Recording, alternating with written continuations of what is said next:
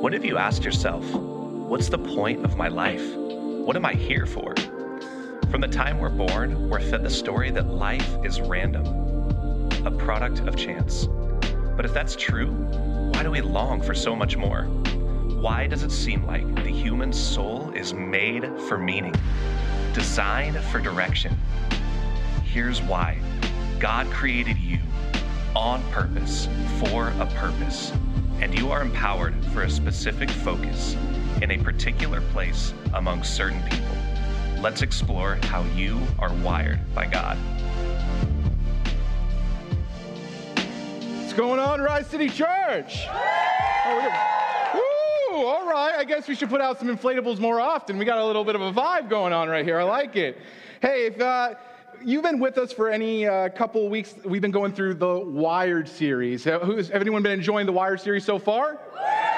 Man, easy. You're making it easy right now. So if you haven't been with us, though, we've been going through the Wired series. And what that is, if we've been looking at what about you makes you uniquely you and how God created you for his good work. So it could be your talents, your gifts. Last week we talked about the place that you are. All of it is part of how you are uniquely wired for how God wants to use you.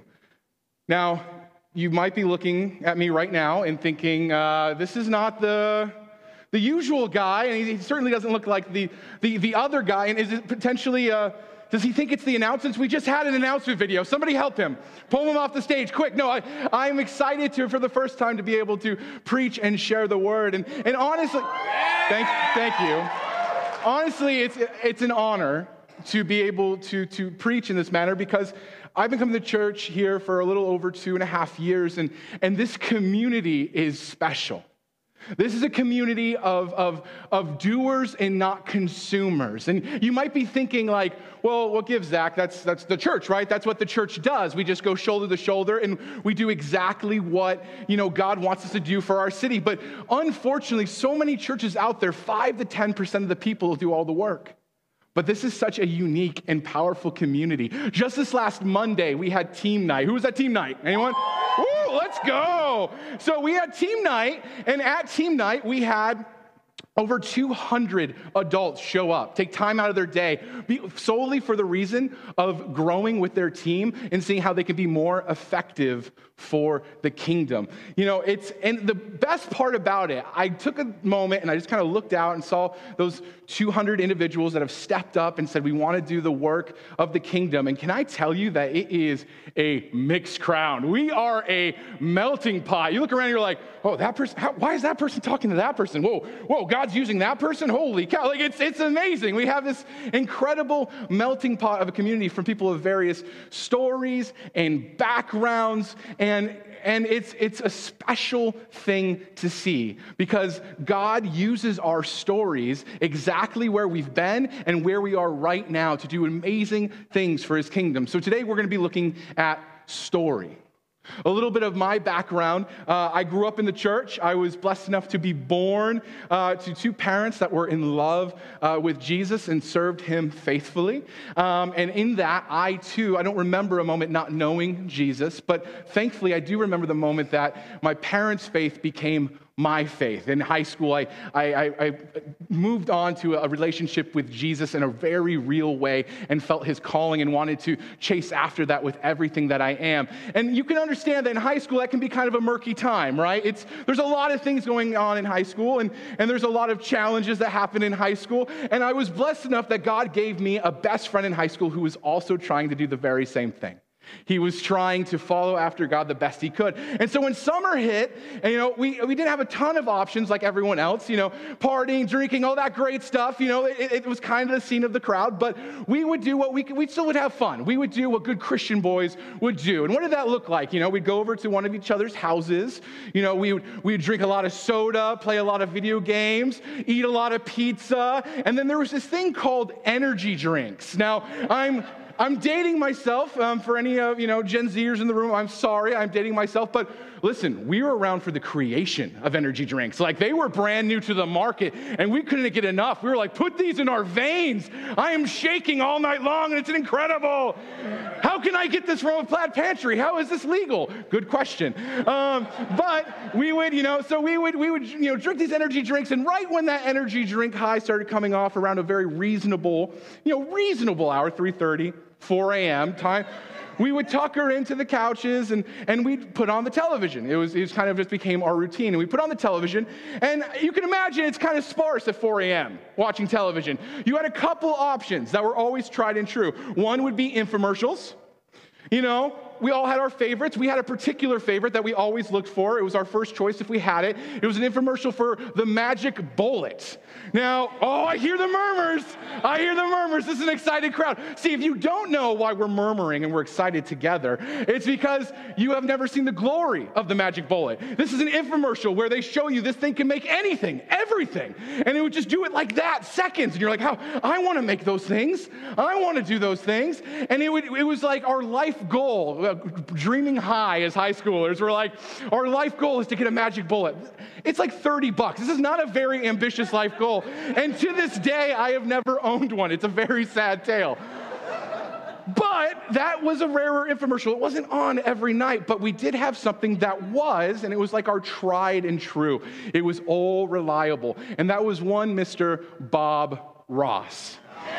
Yes, let's go. Now, if you don't know Bob Ross, but it sounds like a lot of you do, this is look at that beautiful fro, the button-up, the painting, the beard, everything about him is just this glorious man. And you can't hear him, but he just talks in just such a soft, nice voice. And basically, if you don't know who he is, the show was simply him under the guise of teaching us, which, if you don't know how to paint, you're not learning in 22 minutes. But he would teach us very carefully how to paint, and he would do a painting from beginning to end in this little, half-hour episode. And we would just watch him to drift off to sleep. This is before ASMR. Like, this is a soothing voiced man coming through the speakers, and we kind of comment and eventually drift off to sleep at the reasonable hour of 4:30 or whatever it might be. And we were all about him. He was our hero. But then something weird happened. We began to turn on good old Bob Ross.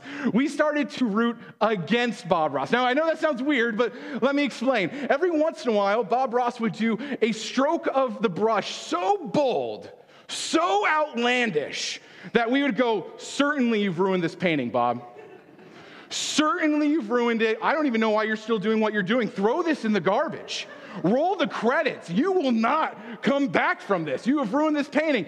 And then out of nowhere, he puts a little this, a splash of that, and this big, bold stroke is a beautiful down tree in the middle of the forest with a couple baby raccoons hiding in it. Or maybe it's like a big, ugly red splotch in what seemingly is a beautiful, dark forest, and we're like, that's it. What are you doing? Red doesn't belong in this one, Bob. This is it. This is the time we see him fail. Let's go. And sure enough, it's a beautiful sunset. And it's when we're like, curses, foiled again. Like, we just really, instead of it putting us to sleep, we were riveted, watching, ready, hoping that Bob Ross would ultimately fail. But I got to tell you, we watch, probably 70, 80, 100 of these things over time, and he never missed. Bob Ross never missed. He always came through, and he always delivered just a beautiful painting at the end. And there's something interesting about looking at a painting being done from beginning to end. You see, you can see every brushstroke had intention. Every seemingly mistake was worked out in the end, and all that is left is a masterpiece created by the Creator. And when it comes to God, that masterpiece is you. Your story is that masterpiece. So as we look and try to figure out and understand our story, how do we do this? How do we look at what the world would say is random, is chaos, is just a series of events that really you just were thrown upon you? How do we look at that and understand that our story has purpose and can be used by God mightily, that He uniquely made you you?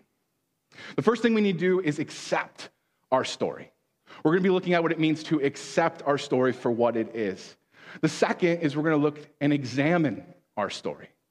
We're going to go and look and get deep into those individual moments. And the last, and most importantly, we're going to use our story. What good is a story that God has uniquely created you to be you, and you don't use this gift that He's given you? Open up your Bibles to Ephesians chapter 2. We're going to be in verse 1 through 10 today. If you don't have a Bible, there's Bibles around the room. If you don't own a Bible at all, please take that home. We want you in your word. That's a free gift to you. It'll also be on the screen behind me. Ephesians chapter 2 says this, "And you were dead in the trespasses and sins in which you once walked, following the course of this world, following the prince of power of the air, the spirit that is now at work in the sons of disobedience, among whom we all once lived in the passions of our flesh, carrying out the desires of the body and the mind. And you were by nature children of wrath like the rest of mankind. But God, being rich in mercy, because of the great love with which he loved us, even when we were dead in our trespasses, made us alive together with Christ. By grace you have been saved, and raised us up with him and seated us with him in the heavenly places in Christ Jesus, so that in the coming ages he might show the immeasurable riches of his grace and in kindness towards us in Christ Jesus. For by grace you have been saved through faith. And this is not your own doing. It is the gift of God, not a result of works, so that no one may boast. For we are his workmanship, created in Christ Jesus for good works, which God prepared beforehand that we should walk in them." Would you bow your heads with me, church? Holy Spirit, I just want to invite you into this room right here and right now, Lord God, as we examine our stories, which can often be a rough thing, Lord God. And I just pray that you would begin to whisper to our hearts, Holy Spirit, that you would reveal what needs to be revealed, that you would push us to examine what needs to be examined, Lord God, that you would motivate us to be used in a mighty way, Lord God. I pray a vulnerability, a spirit of vulnerability in this room right now as we examine what it truly means to have our story used by an amazing Creator God. In your name, amen. The first thing we need to look at is accepting our story. You see, so often when we think of accepting like our story and we're forced to really look at our story, our minds run to the negative. We run to the negative. When we say, hey, look into your past, our minds instantly start thinking about every little thing we wish weren't there or that we don't want anyone to know about us. We almost like right now as I'm talking, those stories are coming to you and you're worried that it's written across your forehead. And if anyone were to look, somehow they would know exactly the worst things that you've ever done. Our brain doesn't go to those ups and those highs and no, we go to the negative because it's a natural thing of the enemy to push us and to say that your story, your baggage, all of it, how could God ever use your story? Dial into verse 4 here. It says, "But God, being rich in mercy, because of the great love with which he loved us, even when we were dead in our trespasses, made us alive together with Christ. By grace you have been saved." Paul makes it clear here that we as followers of Christ have two things. We are forgiven. What Jesus did on that cross, the blood that was poured out for our sins, we are forgiven. And no one, the world, not a snide remark, nothing can take that fact away. The second is this: we are redeemed. So not only are we forgiven, we are redeemed. And that is an important distinction here because redeemed means a price was paid and we are now his. That he paid something on the cross and now we belong to the family of God. And that means that your story belongs to the family of God. That means that any mess up, any misstep in the future, you're still a member of the family of God. But that reality, and believe me, I know that reality can sometimes feel too good to be true, can it not? It's one thing to say it, and you can profess it, but to truly believe it and live in it is another, because so often we look at ourselves and we think, how could I ever be good enough? We shy away from what was done on that cross and we start to look at ourselves. And here's the thing, the enemy loves this. The devil loves this. He loves to foster it and fuel it in you. He likes to push you into a corner because when that happens, it distances you from your calling. It distances you from being of good work for God. It distances you from doing and being someone that is furthering the kingdom, and that's his ultimate goal. I know this very well. You see, it wasn't too long ago that I found myself in a situation where, to give you a little backstory, I told you I grew up in church and then high school and on fire for the Lord. And soon after that, I felt a calling, a real calling to ministry. And I went to Olympia, Washington, and went to a ministry school there. I spent a few years there. And then I came back to Portland, planted a church, was in ministry. But all of a sudden, I had found, in a series of events, I had found myself outside of ministry, outside of the church, even though I knew I should be going. And in being outside of the church, I continued to feel isolated and more depressed. And then in the midst of all of that, I found myself walking through a divorce. This was not a divorce that I was expecting. This was not a divorce that I was wanting, but here I was, completely broken. See, the thing of it, when you're out of community and you're isolated and you're hurting and being completely down, and I'm talking down and out, brokenhearted, can't get out of bed, sorrow, the enemy would do anything to keep you right there. But there is good news. I can tell you from my experience that when I reached out to God in those moments, he showed up. He was everything I always hoped he would be. You see, up until that, I lived a pretty charmed life. But all of a sudden, with the pain and the sorrow, and when I cried out to God, he showed up and he heard me and he comforted and he listened. But I have even further good news than that, because the next thing he does is pushes you to get your butt back to church.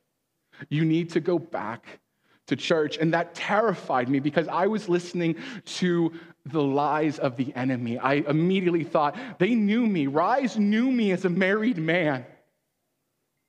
So if I come through that door and I don't have my wife by my side, they're going to ask me. They're going to know. They will know that I am not worthy to be there.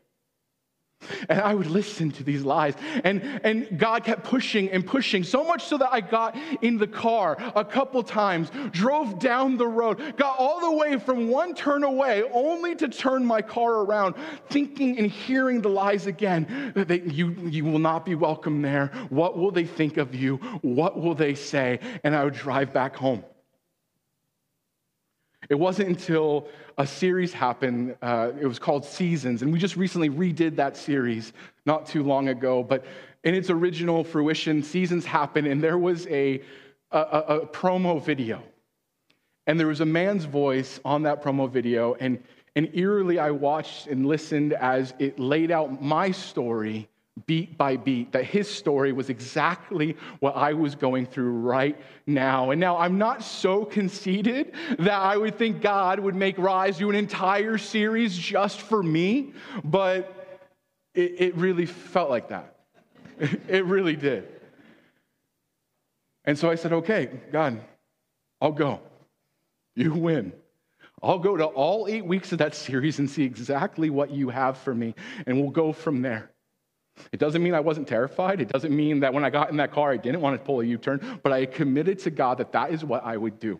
I would see how he could use me being back in church and coming back into community and see how he'd use it. And I will tell you, God delivered. Because I came into a community of people that were doing the work and living out who Jesus is. I was met with a welcome arms. I was met with restoration and comforting words and people speaking truths. Honestly, it led to a season of forgiveness in my life. Because you see, the thing is, God doesn't paint accidentally. There are no accidental strokes. Everything about you was washed in the blood and is for his purpose. He can use all of it for his good works. There is nothing he can't do through it. And it's only then when we begin to accept that we accept that safety of our amazing God and how he has washed our story in the blood, and he's also washed every future moment in the blood, that we can then begin to safely examine our story. He back in Ephesians 2, verse 5, says, even when we were dead in our trespasses, made us alive together with Christ. By grace you have been saved. And raised us up with him and seated us with him in the heavenly places in Christ Jesus, so that in the coming ages he might show the immeasurable riches of his grace and kindness towards us in Christ Jesus. Here we see Paul has a clear understanding of mountain highs and valley lows. Peaks and valleys, we already kind of talked about it. Those are what stand out, right? Peaks and valleys. Valleys first, the bad first, but peaks are not there much further after. In fact, we've been doing this Wired groups. Has anyone been going to the Wired groups at all?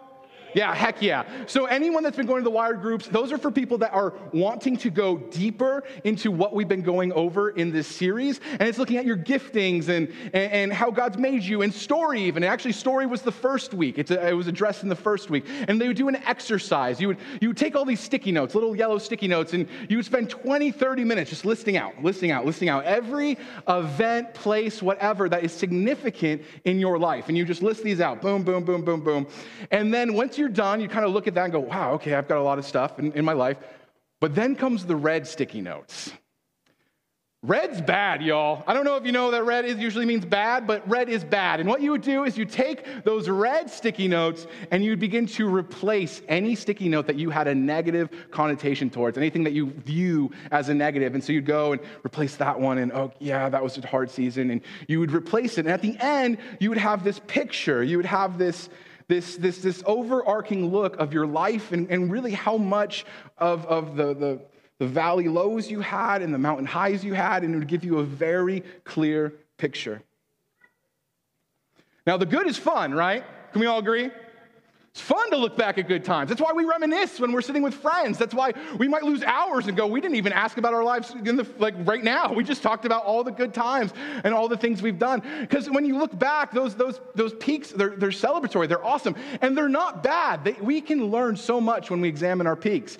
David in the book of Psalms, he often would recount the deeds of the Lord. He would name every great thing he did. And you know what it would lead to? It would lead to him singing about that and then immediately praising God for how good he is. Because you see those great things. You see, oh, I loved this job that I had and I learned all these skills. And even though I'm not there anymore, man, God used it to help me be able to serve people in this way. Or, oh, this friend in my life who really changed my life for those 2 years. We're a little out of touch and I should really reach out. But man, the things they invested in me in that season, still to this day, God uses. And it's amazing. Like we can see a lot of great things from the peaks, and it's easy to look at them. It's easy to look at them.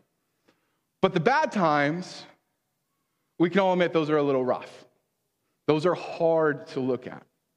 You see, when we look at those bad times, it drums up every emotion again. It can't not. It's there. You relive those memories, you relive those moments, you look, and it's every layer you peel away, it hurts. And so we so often want to shy away from those. We want to put those in the back and never look at them. But we have to examine that part of our story too, to understand how God uniquely used those situations to make you who you are today and to be of use for his kingdom. I had to examine my story. I had to take the time to dig through all those moments that I was not excited about, specifically in that last season that I came out of.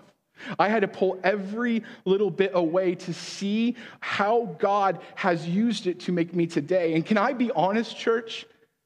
I hate that you know that part of my story. I do. I don't relish in the fact that I have to actively fight against the lies of the enemy of going, who here didn't know that I was a divorced man? Who here didn't know that I had a season outside of the church? I have to fight against those notions because I need to be of use for the kingdom. You see, it's only when you start to look at that and you start to examine and you start to turn over every little rock, you realize that our God does not waste paint. No wasted moments. He uses all of that has happened and transpired mightily to make us who we are today. It's when we examine these, we start to grasp it. We start to see it. And I had to pull apart because it's like you look at that and you say, there's nothing good, but thank you, Lord, now. There's nothing good. The divorce, the season outside the church, that was garbage, but thank you, Lord, for now. But he says, look also for where you could thank me there. Look also for where I took a terrible thing and worked alongside you, worked alongside of it to make it out for your good. Even out of the rubble, I will still pick out gems to better you and strengthen you for my kingdom. I'll tell you what, guys. I have an empathy now that I never had before. See, I lived a pretty charmed life up until that point, and you would tell me your sorrows, you would tell me how you were hurting, you would tell me what you were going through, and I felt bad, and I did care, but I couldn't quite connect to the sorrow you were feeling. But I tell you what now, when somebody tells me that they lose an unborn child, I weep. I don't have to have experienced that, but I know what it means to be at the very bottom. I know what it means to experience true sorrow, and I wouldn't compare the two. They're very different, but I can connect with them. I can empathetically connect with them in a way that I never did. If somebody's going through a loss, maybe their house burnt down, maybe they lost everything they own, their car, so you can identify that this means so much to them. And the sorrow they're feeling, I can feel it too. The understanding, and honestly, can I tell you, as much as I hate to tell you my story, and I hate that you know it, to be honest, the amount of times those who have known my story, the amount of times I have been texted or people approach me or talk to me and say, I'm going through that too. What can you give me? How can speak into my life? God uses your story. And there's something powerful about connecting with a brother or sister that has gone through almost exactly what you've gone through. You know how to pray. You know what they need. You are uniquely made in a way that can minister to them like no one else could. And that goes into exactly what the next part is, the most important part, I think. And that is that we need to use our story. Ephesians chapter 2, verse 8. For by grace you have been saved through faith. And this is not your own doing. It is the gift of God. Not a result of works, so that no one may boast. For we are his workmanship, created in Christ Jesus for good works, which God prepared beforehand that we should walk in them. Don't miss that, church. We were what? Created in Christ for what? Good works, right? Created in Christ for good works that we, us the church, you the individual, should walk in them. We are not called just to accept our story or just examine our story and stop there. No, we are called to use our story and everything that comes with it, the lessons, the gifts, the empathy, the insights, all of it needs to be used for the kingdom. Now, I told you I came back to Rise, right? And there was just an amazing season of just restoration and healing and forgiveness. And some of my dearest friends have come from this church. And I was happy. I was going for about a year at that point, and I was happy and overjoyed. But a year in, I was missing something. I didn't realize it, but I was missing a key part of what God had for me, and I didn't even know it. It wasn't until this thing happened, you might have heard of it, it's called COVID. Oh, you have heard of it. Oh, awesome. I don't know if it's still happening. It kind of seems to change every other day. It's like, it is happening, it's not happening, it's on, it's off. I don't know, I never know. But COVID happened, the first one, COVID Part 1. It's kind of like a anthology series, right? So COVID Part 1 happened, and what happened? We shut down the church. We're like, everyone's like, we got to shut down the church. We don't know what's happening. We got to shut down. So we shut down the church, and we did church online, but nobody watched that. So we quickly pivoted. We're like, we can't. All right, well, thanks, guys. No one showed up. And I'm so glad you didn't watch it because, man, it led to the next best thing, which was, it was house church. Is anyone part of a house church? Now, those of you that weren't part of a house church, you might be like, cool, so this was a church that you went to each other's houses and you just went. No, it was here. So I don't know why it was called house church, but it was in this building. But basically what it was is we would mix it up and we would all go into you would have all these individual service times and you weren't allowed to go outside of your service time. And it would be a service for 20, 30, 40 people, depending on the room and the space allowed. And you would get to just do ministry with them. You weren't allowed to cross. You couldn't go to any others because the bubble. Remember the bubble? Keep your bubble. Keep your COVID bubble. So we would do that. We kept our COVID bubbles. And so we would meet. And it was a really great time. And you got to connect with people that you never normally would, which is really just incredible. But it was a blessing because I got, in my group was led by none other than Jason Clark, our head pastor. And so I was like, oh, sick. Head pastor, it would be great to get to know him even more and see him just do his thing in a smaller setting. And man, I'm really excited about it. Careful what you wish for. Something happens when you put a head pastor in a cage, guys. When you put him in a smaller environment, he's like, who can I grow and push and make? And he's going to push you and he's going to stretch you. And I remember specifically there was a time where I got a text message and I look at it and it's like, bing, oh, Jason, he's texting me. And I look and it says, hey, man, would you be willing to lead communion next week? And I went, man. No, I don't want to do this. Like immediately the anxiety that came over to me. And to give you a picture, I hadn't done anything with a speaking gift at all since leaving the church and then going through that season and coming back. And so the idea of it just tensed me up with just anxiety and fear and all these emotions. But having no valid excuse and it being my head pastor asking, I replied, yeah, totally, smiley face, send. And so I'm stressing and I'm worried about it. And guess what? The time comes and it goes well. God uses it. It's a powerful time in ministry. And afterwards, Jason comes and he talks to me. And he says a lot of kind things and they were really nice. But one thing stuck out. The Holy Spirit used Jason in that moment as he looked me in the eyes and said, I want you to know something. I want you to know something. Your past does not disqualify you from using the gifts God gave you. My mind was blown because you see, I never would have named that. It was back there somewhere, but I wasn't living it. I was in the best season of my life, but I had disqualified myself. As soon as he named it, I knew it to be true. I knew that at the end of the day, I had decided that my story and who it made me was no longer worthy to be used by Jesus. Let's key into verse 10. It says, for we are his workmanship, created in Christ Jesus for good works, which God prepared beforehand that we should walk in them. You see, church, God hadn't disqualified me. And he certainly hasn't disqualified any of you. Your story is not random.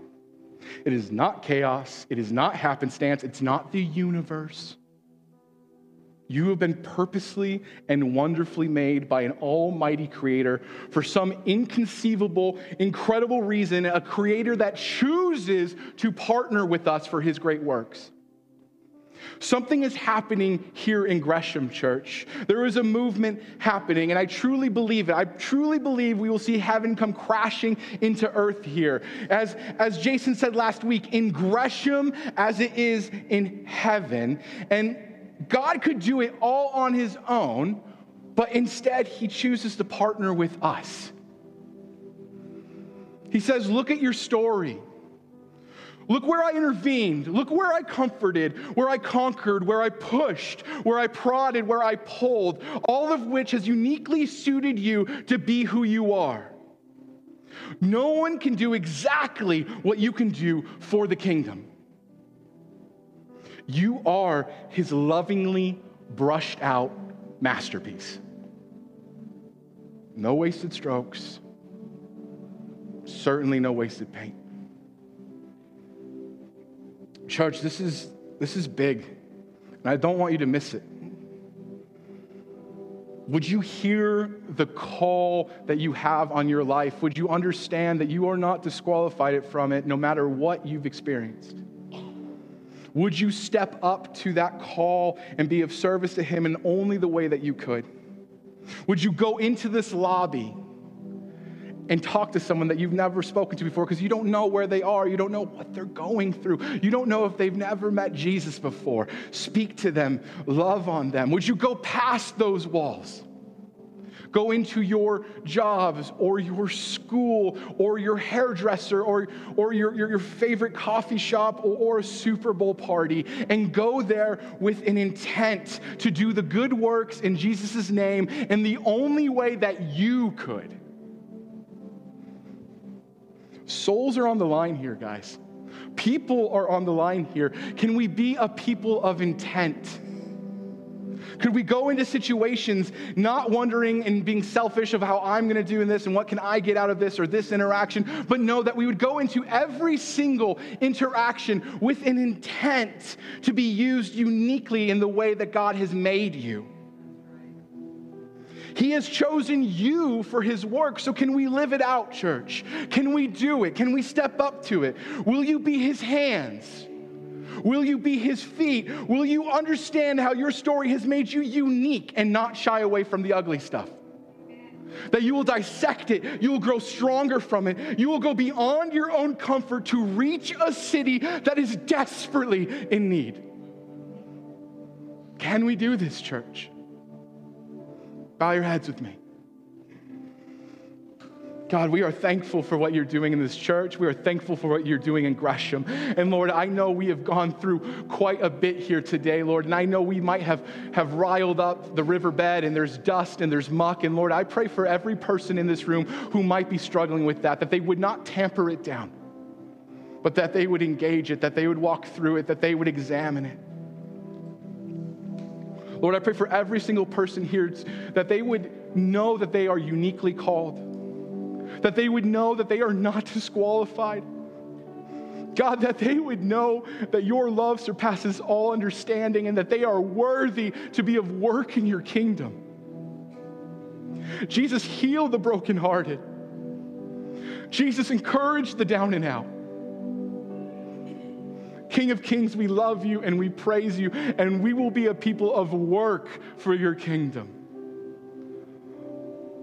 Lord, we pray as it is in heaven that it would be in Gresham here and now.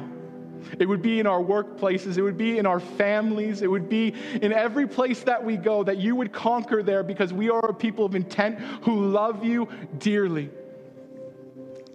Jesus, let this not be forgotten. Let this not just be a conversation on the ride home and then thrown away. Lord, let this be the torch that we carry as we move through being your unique workmanship. Lord, we submit this time to you in your holy and righteous name. Amen.